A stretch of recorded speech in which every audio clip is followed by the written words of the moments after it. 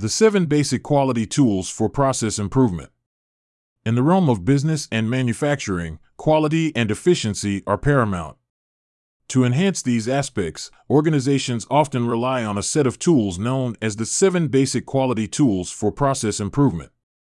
These tools, derived from practices in the Total Quality Management (TQM) and Six Sigma methodologies, are simple yet powerful instruments for identifying, analyzing, and resolving quality-related issues in various processes. 1. Cause and effect diagram. Ishikawa or fishbone diagram. Developed by Kaoru Ishikawa, the cause and effect diagram is a method used to identify the potential causes of a specific problem. It's visually represented as a fishbone, with the main problem at the head and various potential causes branching out as ribs. This tool is particularly effective in brainstorming sessions, helping teams systematically explore all possible roots of a problem. 2. Check sheet. Tally sheet. The check sheet is a simple, yet effective data collection tool used to gather and analyze data. This form is custom designed for specific issues and can be used to quantify defects, identify patterns, or record the frequency of occurrences over a period.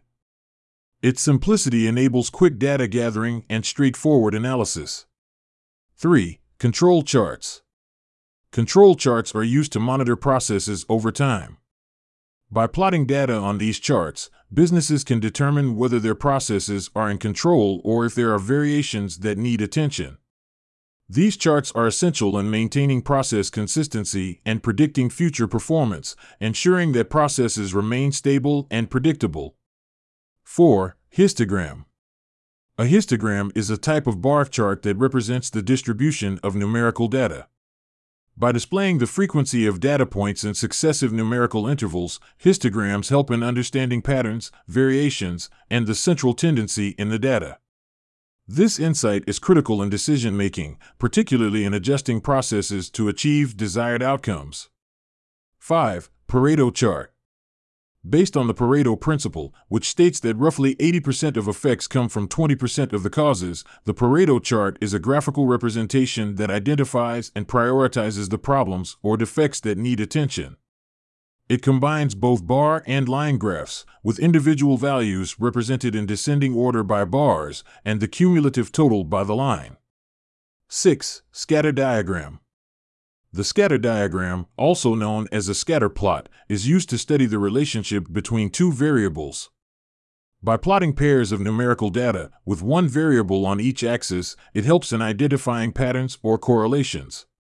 This is crucial in determining cause and effect relationships in complex processes.